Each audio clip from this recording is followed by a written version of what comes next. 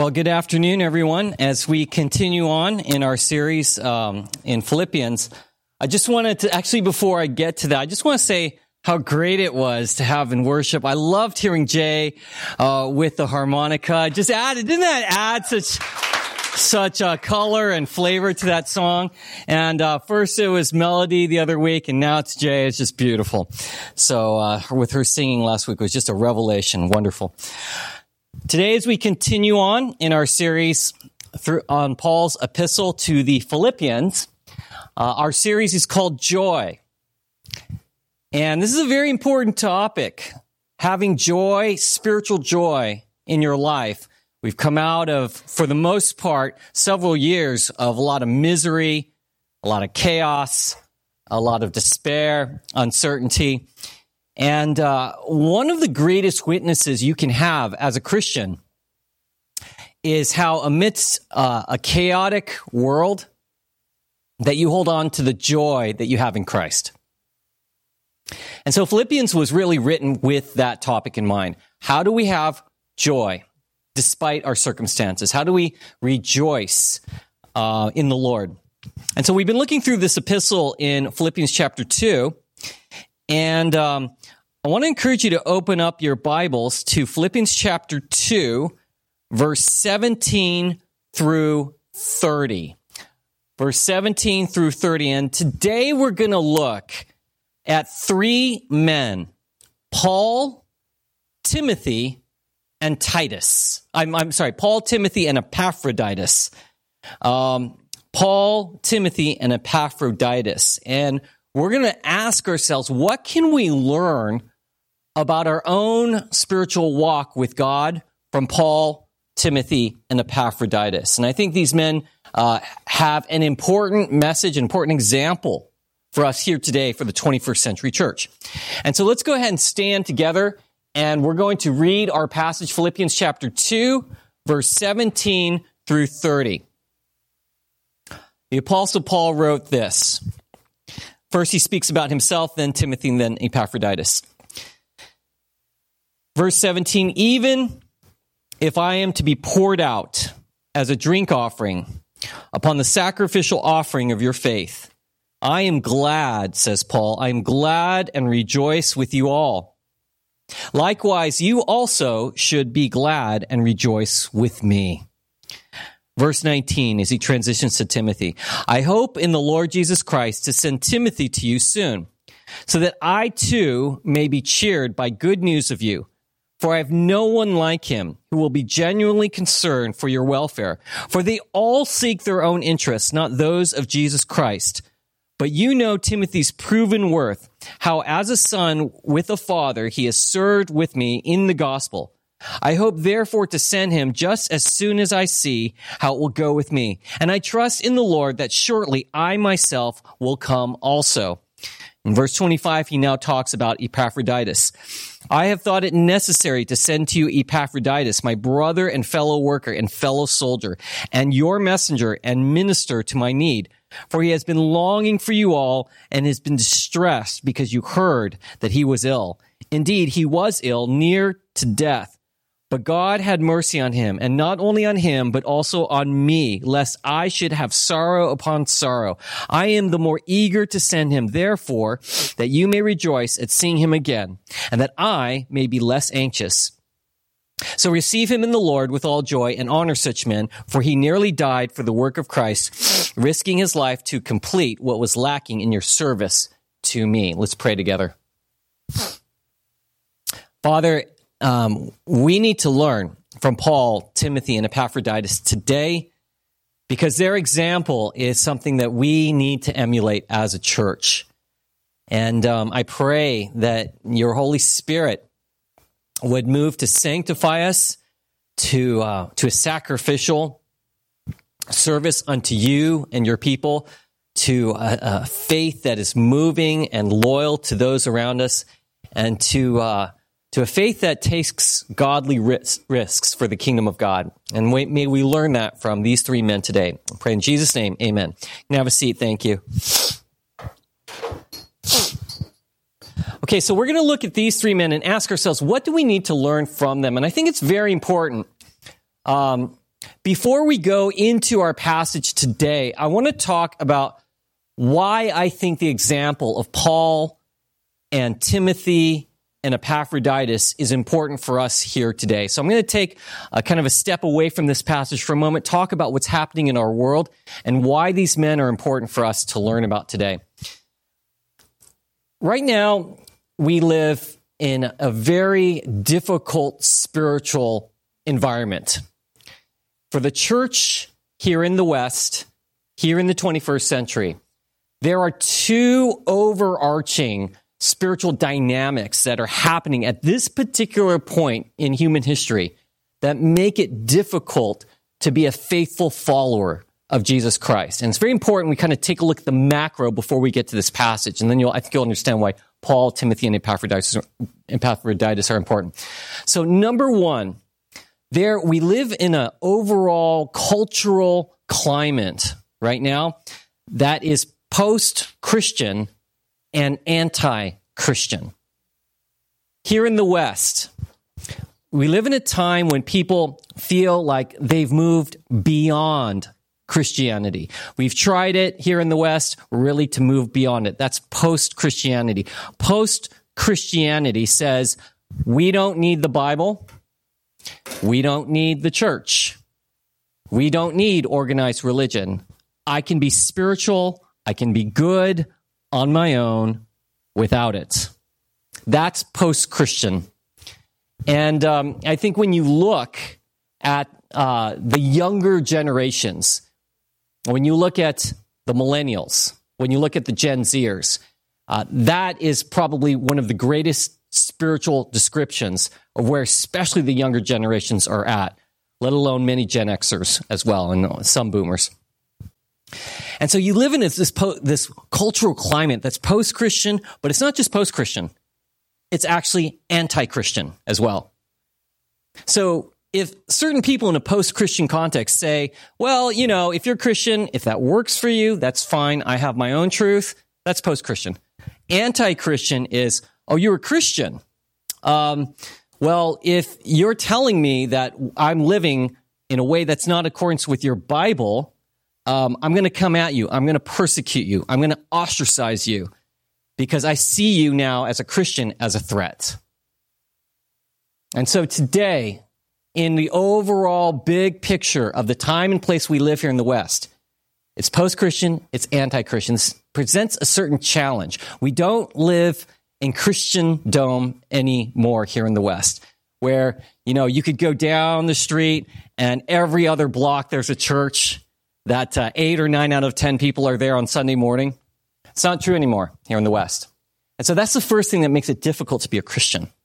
The second thing that makes it difficult to be a Christian actually is happening internally in the church right now. And I love the church. I grew up in the church. I think that God uses the church to bring the hope of the gospel of Jesus Christ.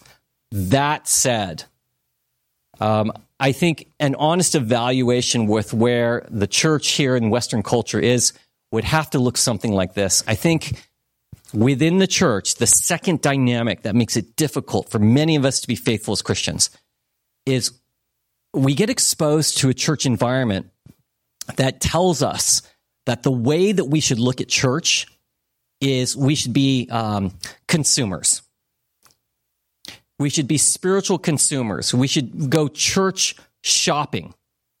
So I will look at church and I will say, I'm going to treat it like I'm going to go to the mall. Like nobody goes to the mall anymore. I understand that, right? But when you used to go to the mall, you would say, I will go to the mall and I go to the food court. There's all these wonderful choices of places to eat. And then I can go to any number of department stores and choose what I want. And so when I go to the mall, I say, I'm here to consume. I want a lot of choices before me, and I want a very comfortable air-conditioned experience. And for decade after decade after decade here in America, a lot of people have looked at the church that way. They've said, we're going to go church shopping. We'll evaluate church by who provides the most comfortable experience, who provides the everything I pretty much need. And another thing that's been happening in the American church is not just this consumeristic mindset, but we also have gotten into this bad habit of looking at our experience of church as a place where I just see church as a refuge. I see it as a place of safety. Okay, my life outside church, it's a mess. I'm dealing with all of this terrible stuff and terrible people. It's hopeless out there. But I know that when I'm a part of a church and in community with the church, man, it's just like my refuge, right? It's just this safe place for me to be in a cocoon with a group of people just to recharge my batteries so that I can just face the world, get torn down again, and then just recharge week in and week out. Now, there's some truth to that. The church should be kind of a refuge in a way. But we've gotten into this mindset that we're here to raise Christians where the goal of your Christian faith is to live the most comfortable, safe Christian walk that you can find. And the last thing on this second part of what makes it difficult to be a Christian is just not post-Christian, anti-Christian culture. You come to church, it's consumeristic. We have emphasized church is a place to be comfortable and solely safe. But the other thing that has happened in the church is that we tend to come to you, many churches come to you and say, you know what? We think that you should evaluate who you are through all of these positive psychological diagnostic tests to discover the real you that's in you. It used to be, go back into the 70s, it was, what color is your parachute? Are you blue color or white color or red color? It's a personality test. And then it went to Myers-Briggs. And then it went to things like the DISC, Strength Finders, Enneagram, and what's it going to be next, right? And we basically say, if you can just figure out through this positive psychological test who the true you is, then you'll be on your way to a more fulfilled life. And it's baloney. See, what we should have been doing in the church, instead of creating consumers, creating people who see the church as the safest way and most predictable place possible, in raising people who are non-committal in the church, saying, I'm here at this church until I'm not, and then I'm not here at this church. What we should have been doing, instead of telling people, just discover the real you, is we should have been doing the opposite. We should have been saying to people this time, you know what? All of that stuff, it's bogus. What we should do instead is simply look at the men of the Bible and godly women and say, who were people like Paul? Who were people like Timothy? Who were people like Epaphroditus as they try and live out the faith? And how can I emulate them? And if they provide for me an example that is counter to some of these other malaise that has happened in the church, then so be it.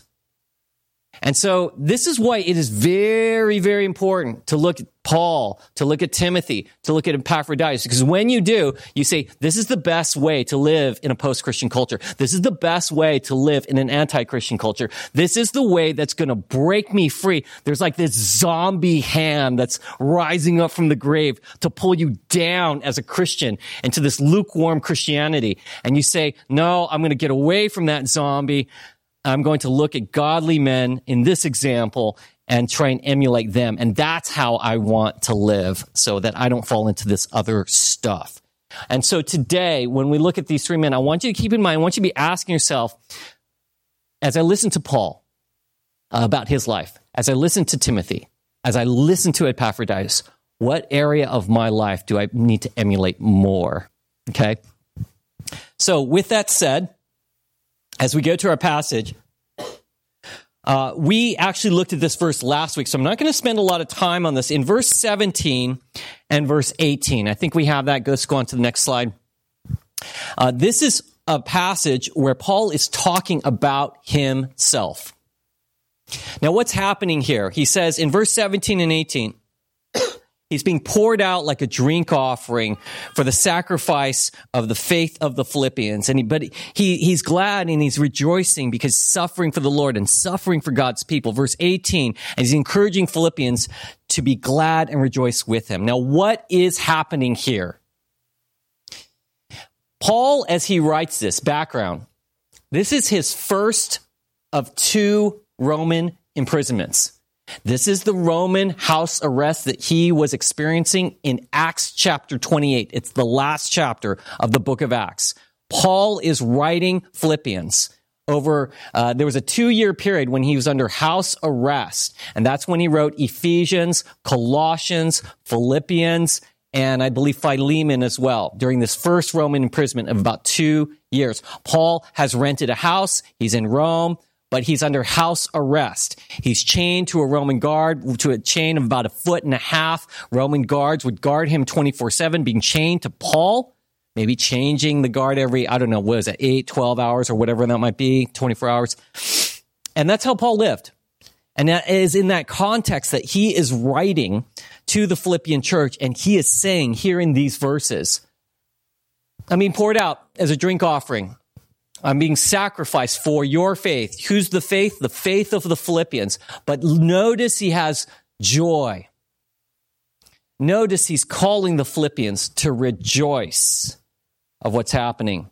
Now, Paul, at this time, we know that he expected to be released.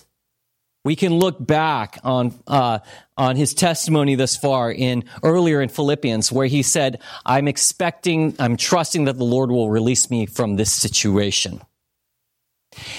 And he writes to the Philippians and he says, I'm glad. I rejoice with you all. Now, why? Would he rather be free? Yes. Why is he rejoicing? Why is he rejoicing when he's spending 2 years under house arrest? Why is he rejoicing when he doesn't have all the freedoms he should have? If you were to look at Paul when he's writing this, he would have had scars on his back. He would have been whipped for his faith. He had testimonies of Christians who had befriended him, worked with him for the gospel, and then betrayed him. He had been shipwrecked. He had been adrift at sea many days, and he had been on the run in persecution. Why would this man say, I rejoice, I am glad, I am being sacrificed on the offering of your faith? When he says this in verse 17, sacrificial offering of your faith, he is not talking about knowing he's going to immediately die. He used the same language of being poured out like a drink offering and being sacrificed in 2 Timothy chapter 4. When he would write that years later, he knew he was about to die and he was about to be truly sacrificed physically. Right now, when he's writing several years before that in the first Roman imprisonment, he is saying in verse 17, when I'm being sacrificed as an offering for your faith, he's saying, my life is being given so that you could believe. He's drawing an Old Testament metaphor. Once a year, the priest would go into the Holy of Holies in the temple and sprinkle blood over the altar in the Holy of Holies as a day of atonement to atone for the sins of the people. And so Paul's kind of using that Hebrew metaphor of the priest going and sprinkling the offering of the animal and the blood being put on the altar to say, just like that happened, I am this drink offering, this blood offering that's being offered to the Lord for your faith. And yet I'm glad. I'm glad and I rejoice. Let me stop there. This is Paul. It is very, very important that you have an Apostle Paul-like figure at your church. We're not going to be the Apostle Paul, and we're not an apostle. There's no more apostles. But leaders in the church that are like Paul, that are saying, I'm calling you to a place of great sacrifice for the faith, and I'm demonstrating that in my own life. And I'm doing it, I'm sacrificing myself so that you could believe. It's very important to have those people. See, I think a lot of times in the church, we want Luke's and we want Barnabas's, but we don't necessarily want Paul's. See, Luke was a great teacher. He was very accurate when he wrote the Gospel of Luke, right? As a timely account of Christ's ministries. And a lot of times we want a Luke as a pastor who's a very precise teacher, very methodical. And those people are very important to have in church. Teachers that are like Luke. And sometimes we want Barnabas's, who are just like a friend to all, like encouragers. Barnabas was an encourager of Paul. And we want pastors like that, right? Everyone loves a pastor who's really known as the friend to all and the encourager. But it's very, very important to have a person like a Pauline-like figure in the church. The person who says, I'm willing to suffer. I'm willing to sacrifice. Why? For your faith. And to have that. Let me ask you a question. You may not be like a Pauline figure, but I think for Paul, when he says this,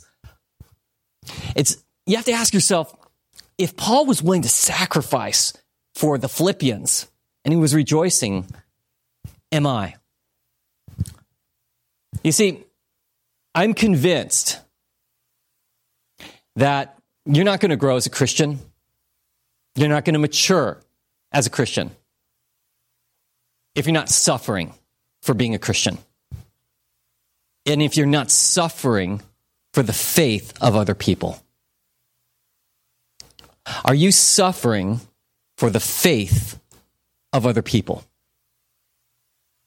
You know, there's a conversation I have had literally 300 times. No joke. 300 times over about 20 years plus years of pastoral ministry.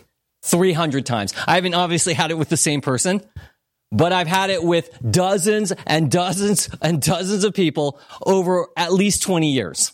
So when I say what I'm about to say, I am not talking about any one person. And I may not absolutely be referencing any one person in this church at this moment. But the conversation I've had basically goes like this. Pastor, my life is very hard. My past plagues me. I'm in a difficult position in the present. I look to the future and I feel like I'm a believer, but I'm a hopeless believer. My past, my present, my future, it's all uncertain. I'm just in a very difficult place. And when I hear that in the churches that I've been to, I think overall, we do a pretty good job of ministering to people who are just going through a difficult place. Don't get me wrong, right?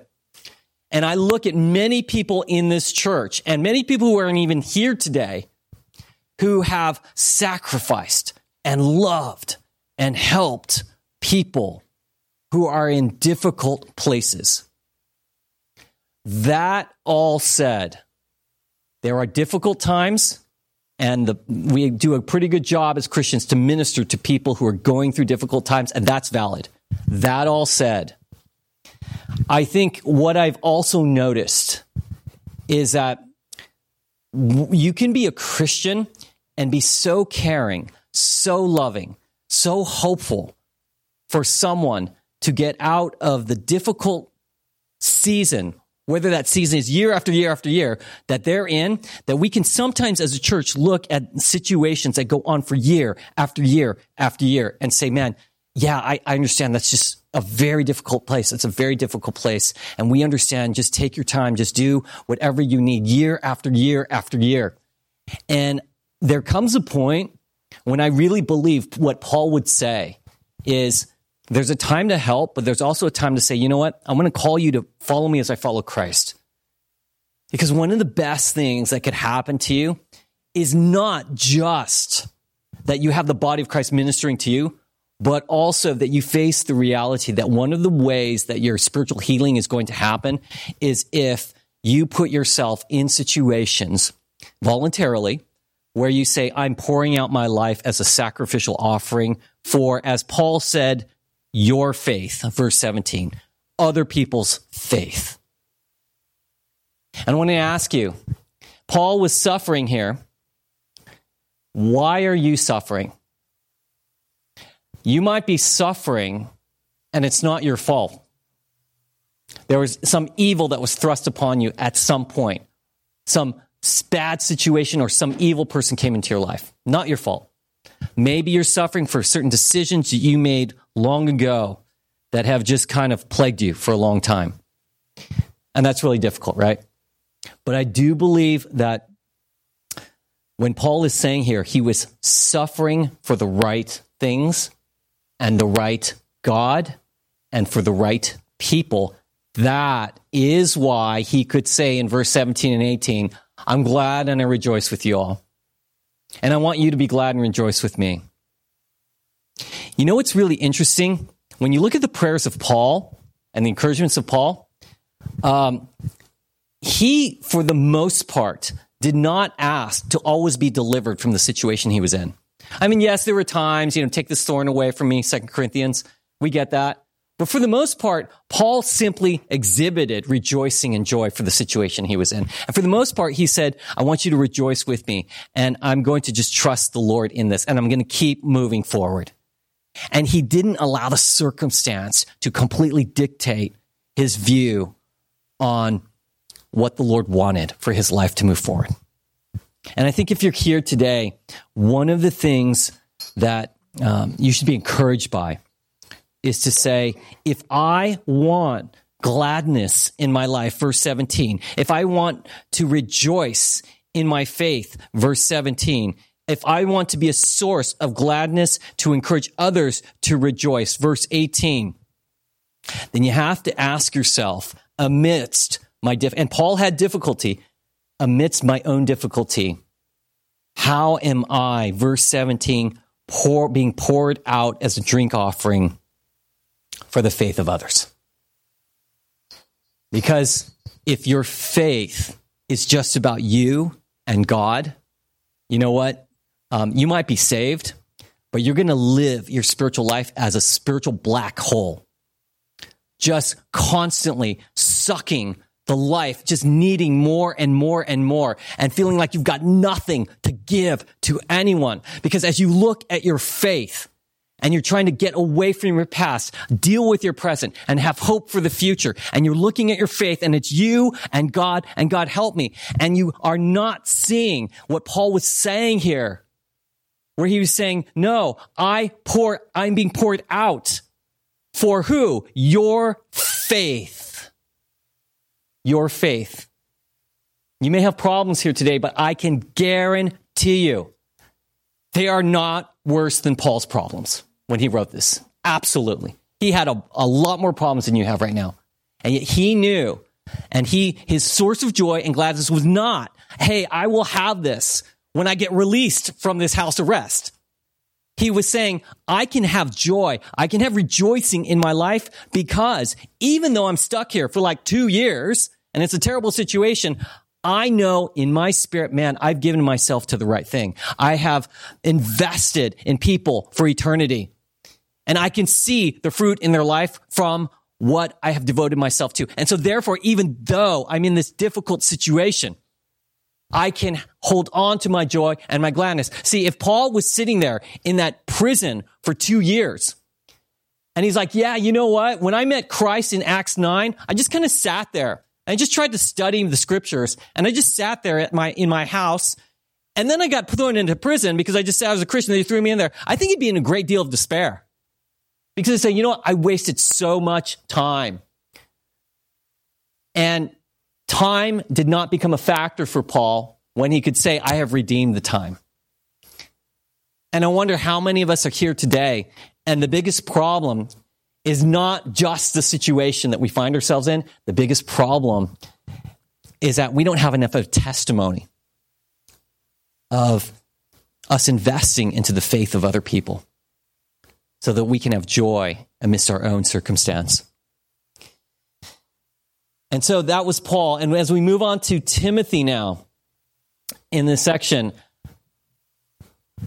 he says this in verse 19 and 24. He talks about Timothy in just really glowing terms.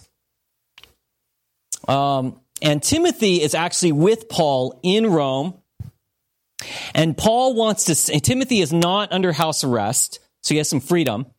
And Paul wants to send Timothy to the Philippians, which are in modern day Greece. Okay, so picture this. They're in Rome. Paul's in house arrest. He wants to send Timothy over across the sea to Greece, where the Philippian church is. And Paul says this in verse 19.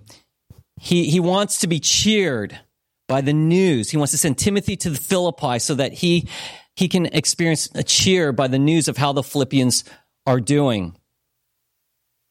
And he says in verse 22 of our passage, when he describes Timothy, that this is a man of, quote, proven worth. Verse 22 again, he says, Timothy is like a son, and I am like his spiritual father. Timothy was very valuable to Paul. Who was Timothy? In Acts chapter 16, you guys remember this, right? In Acts chapter 15, actually, Paul and Barnabas had an argument.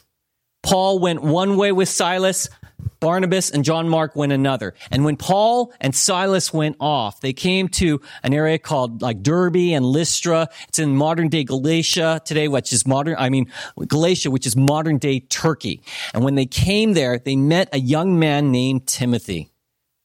And Timothy had a Jewish mother who had taught him the Old Testament scriptures. We know that from 2 Timothy chapter 1. His mother was Jewish, who had taught him the Old Testament scriptures. His father was Greek and pagan. And so when Paul met Timothy, he shared the gospel with him. Timothy gave his life to Christ. Paul circumcised him because they knew he was Greek, so he wasn't circumcised. He circumcised him. Timothy's probably like a teenager or something like that. I mean, you want to talk about sacrifice for the gospel, right? He takes Timothy with him on his second missionary journey. And Timothy's going with him as a young man, and he becomes a believer. And we know that Timothy was very close to Paul. In 1 Timothy chapter 1, verse 2, Paul talks to Timothy. Paul describes Timothy as my beloved son. In 2 Timothy chapter 1, verse 2, Paul describes Timothy as my beloved and faithful child in the Lord. And he also talks about him as my fellow worker in Romans chapter 16, verse 21. Actually, I might have gotten that a little bit mixed up. There's a 1 Corinthians 4, verse 17 passage in there as well. For 10 years, at minimum, Timothy ministered with Paul throughout the book of Acts. Throughout the book of Acts, Timothy ministered with Paul, and a little bit after that as well, as he's mentioned in the epistles.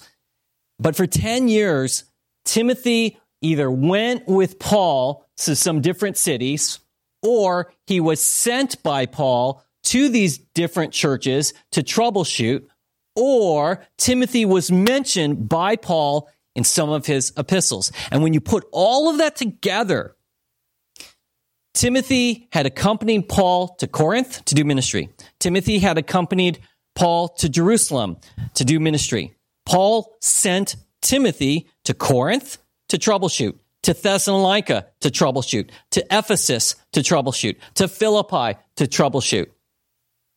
Timothy was this faithful companion to Paul. In fact, Timothy is mentioned in Paul's epistle to the Romans, to the Corinthians in 2 Corinthians, to the Philippians, to the Colossians, to the Thessalonians, and to the Philippians, yes. And he was defined as a man who was faithful and dependable. In every way, Timothy was Paul's faithful ministry companion. In fact, when you look in verse 20, he says, Paul says, I have no one like him, of Timothy. No one else is like him. In verse 21, he compares Timothy to the Roman leaders, the church leaders in Rome. In verse 21, where he says, for they all seek their own interests, not those of Jesus Christ. What's happening here in verse 20 and 21? Paul is saying, while he's in Rome, Paul's looking at the Roman church and the leaders of the Roman church, and he's saying what?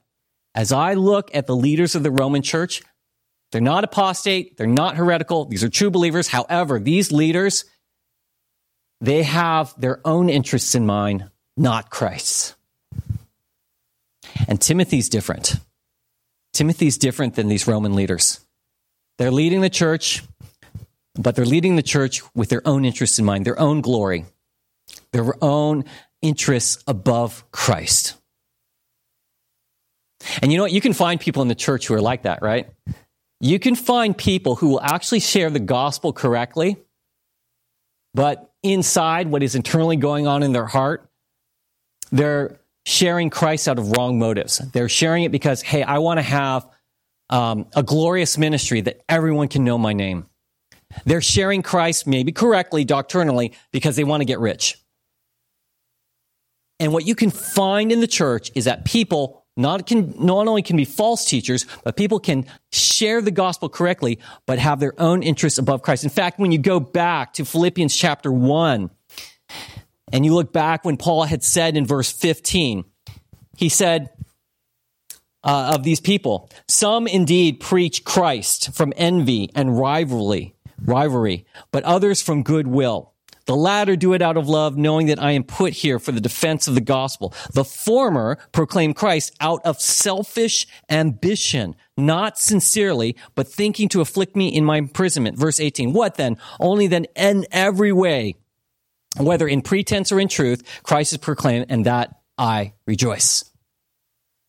Paul recognized when he was writing to the Philippians, he said, you know what? I have experience with many people who preach Christ out of the wrong motivation. And so Timothy was not like that. And so really, when you think about Timothy, he was loyal, he was faithful, and he moved from place to place. What lessons do we draw from Timothy that we can apply to our own life? And I think there's two things. Number one is that what you discover with Timothy is that when he moved with Paul, and he was moving throughout the Roman Empire, and he was moving from Jerusalem and to Ephesus and to Philippi and to Thessalonica and to Corinth and to Rome. He was going to all these different places. He was doing it because he understood that when you make a commitment to God, your first commitment is to a person and not to a geography. See, what Timothy realized, he said, if I'm going to truly follow the leading of the Holy Spirit, what I have to do is discern what God is doing and be part of it. And that moved Timothy from the Galatian region of modern-day Turkey. It moved him to Greece. It moved him to Jerusalem. It moved him all throughout the Roman Empire. Why? Because he said, I'm going to go where God wants me to go. I'm going to stay where God wants me to stay. And see, I think that for some of us, we would be better served in our Christian walk if we said, I need to discern where God wants me to be. And, I'm not saying that you switch churches every 3 months or 6 months. I'm not saying that you got to be here saying, I'm looking for the perfect church, and until I find it, God hasn't led me to it. That's not going to exist. And there's too many people that are like that. They'll say, I'll commit until I don't commit. I just talked to someone the other day and said, I change churches every year or two. And just because I just feel like I need to move. I talked to another guy who had visited the service about 7 months ago. And he said, I don't commit to any one church. I go to 3 or 4 different churches. I'll just go to a different church every week, just wherever the Spirit leads. And you find many people who think like that.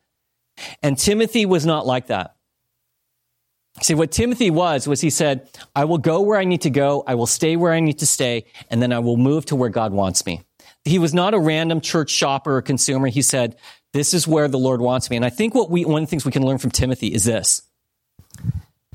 What you need to do is you need to discern where God wants you. And if this is where God wants you, then there you should be. Let me say that again. If you have discerned that this is where God wants you, then this is where you should be. In other words, be fully here. When people I've been pastoring this church for, 6 years now or so, 6 or 7 years. And we've seen people come and go, and some of you have been here since the beginning. And I always encourage people, I say, if you're here, then be here. Because you don't want to be in this middle ground. Because that's not good for you. It's not good for the Lord. It's not good for the church. So if you've discerned that this is your church and that this is the place that God wants you for your ministry and to be ministered, then be here.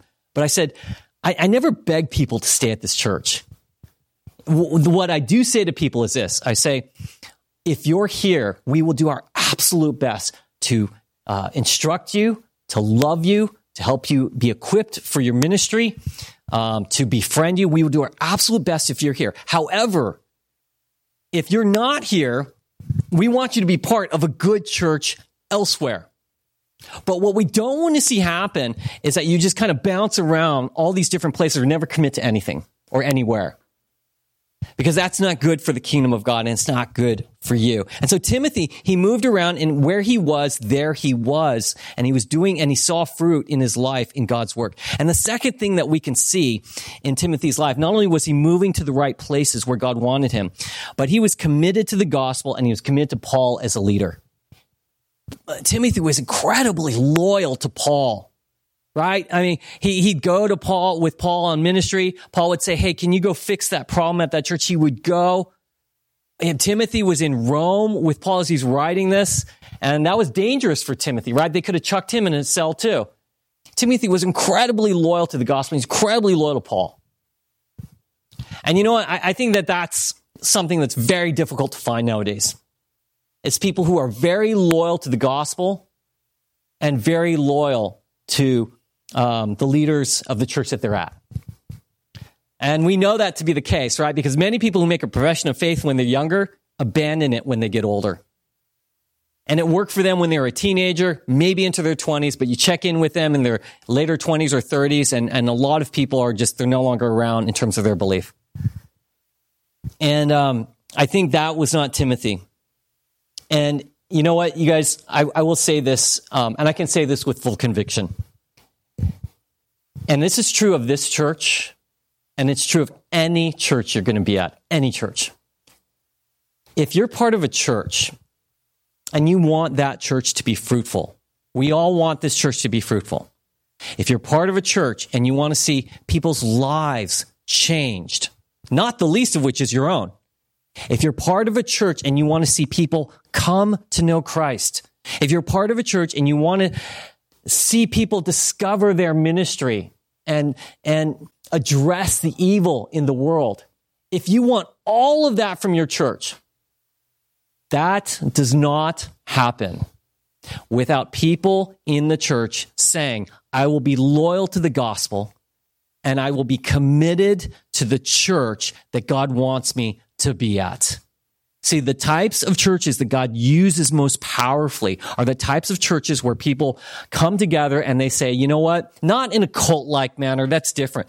They come together and say, hey, you know what? We're here. We think God wants us here. And so let's do this. Let's be committed to what God has. And I think God looks at that and says, you know what? When you're committed to me and committed to my people, I can bless that. God does not God does not bless spiritual nomads. And there are too many people out there who are living this spiritually nomadic lifestyle, living as if, say, I'm just trying to survive in the world and just hold on to any crumble of hope and life that you can give me at church. And that's no way to live. That's a way to exist, but that's not a way to live. And the context for God to do his greatest healing work, to bring the greatest amount of life to you, and to use your life to bring life to others is always within the context of saying, I will be committed to what I believe to be is true, and I will be committed to an expression of the gospel through the church. And so I think we can learn that from Timothy. He moved and he was there where he needed to be and he was committed. And lastly, for Epaphroditus. For Epaphroditus, and we don't know much about him. In verse 25 through 30, we know that Paul thought very highly of him. Epaphroditus in Greek means favored by Aphrodite. Epaphroditus was Greek. He was pagan. And then he came to know Christ. And his name means that he's a favored one of Aphrodite. Aphrodite, as you know, was a Greek goddess of love, of romance. And so Epaphroditus eventually came to be known as just someone who was loving. And that's what his name meant. Now, we don't have information on who Epaphroditus was. This is pretty much the only passage in all of Scripture that talks about Epaphroditus. So he was not noteworthy, at least as which Scripture tells us, as a teacher. He was not noteworthy as a leader. He did not write any Scripture. There's really nothing else that we know about him other than these 6 verses. But we see that Paul thought very highly of him. He says in verse 25 that Epaphroditus was he called him my brother, verse 25. He said, he's my fellow worker, verse 25. My fellow soldier, verse 25 again. And he's a minister to my need. See, what was happening with Epaphroditus is that it says, if you skip on down to verse 30, he nearly died for the work of Christ, risking his life to complete what was lacking in your service to me. See, Epaphroditus was actually part of the Philippian church in Greece. And the Philippians sent Epaphroditus to Paul to give Paul financial aid for his ministry, and so that Paul could take that financial need and also give it to the Jerusalem church that was poor and in need. And as Epaphroditus went from Philippi to visit Paul in Rome when he was under house arrest, it says that he risked his life in verse 30. It says in verse 30 again, he nearly died for the work of Christ. If you go to verse 27, how did he nearly die? He said he was ill, near death, but God had mercy on him.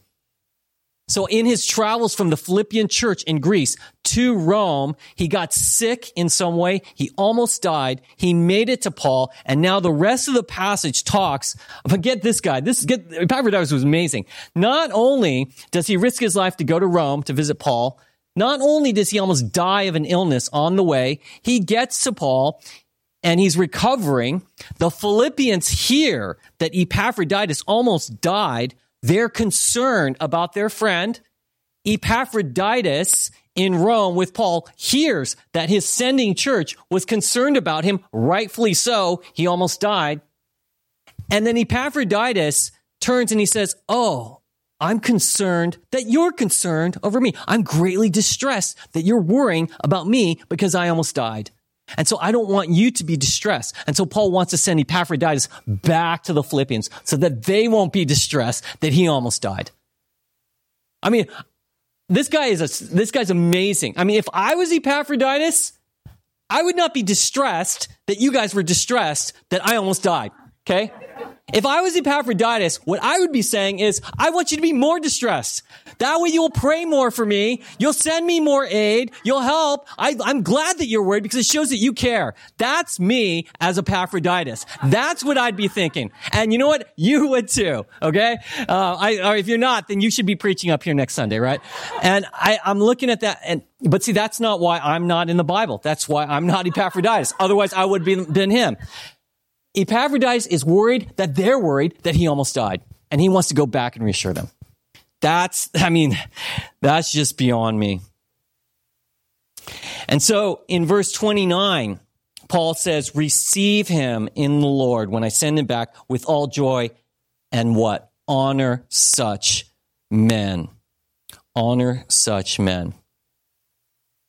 Now you see this word in verse 30, where it said, he nearly died for the work of Christ. See that word risking in verse 30? Epaphroditus risked his life so that Paul could receive their aid. He was a risk taker. That word risking in verse 30 comes from the Greek word parabolani. Parabolani in the Greek. And that's translated risking. Parabolani could also be translated as gambling. He was a gambler. He was not with money, but he was a risk taker with his faith. He was a person who voluntarily said, I'm going to put myself in a position by taking this money from the Philippian church that you're giving to me, go make the arduous journey to Rome. I'm going to take a risk with my life, take a risk of death, which he almost died. And I'm going to do this because it's the right thing to do for God and the kingdom of God and the church. He was a risk taker. In fact, This example, this scripture was so inspirational in Christian history that not long after the time of the New Testament, in church history, it tells us that there was a group after the New Testament that organized themselves into a ministry that was based upon the example of Epaphroditus. And this group was called the Parabuloame.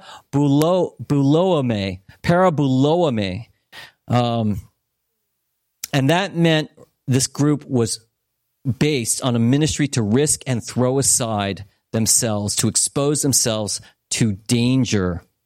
And you know what this group, this Parabuloame, would do? They would visit prisoners in prison.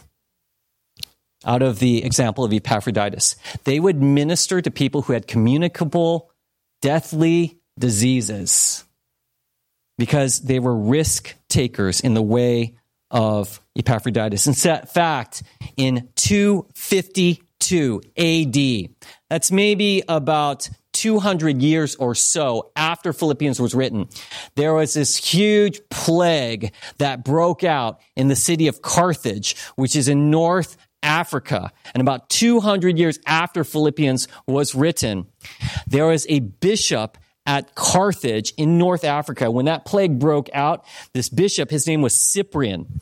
And Cyprian said, you know what? These pagans, these unbelievers that are looking around at all these people dying in the streets, dead bodies in the streets, these pagans don't want to touch these people. Cyprian, the leader of the church at Carthage, gathered the Christians together and said, amidst this plague, the pagans are just watching people fall dead. We Christians will rise up. We're going to minister to the death, those who are sick, those who are dying. We're going to bury the bodies that the pagans don't want to touch. And we're going to do this out of the love of Christ, out of the example of men like Epaphroditus. And that's what they did.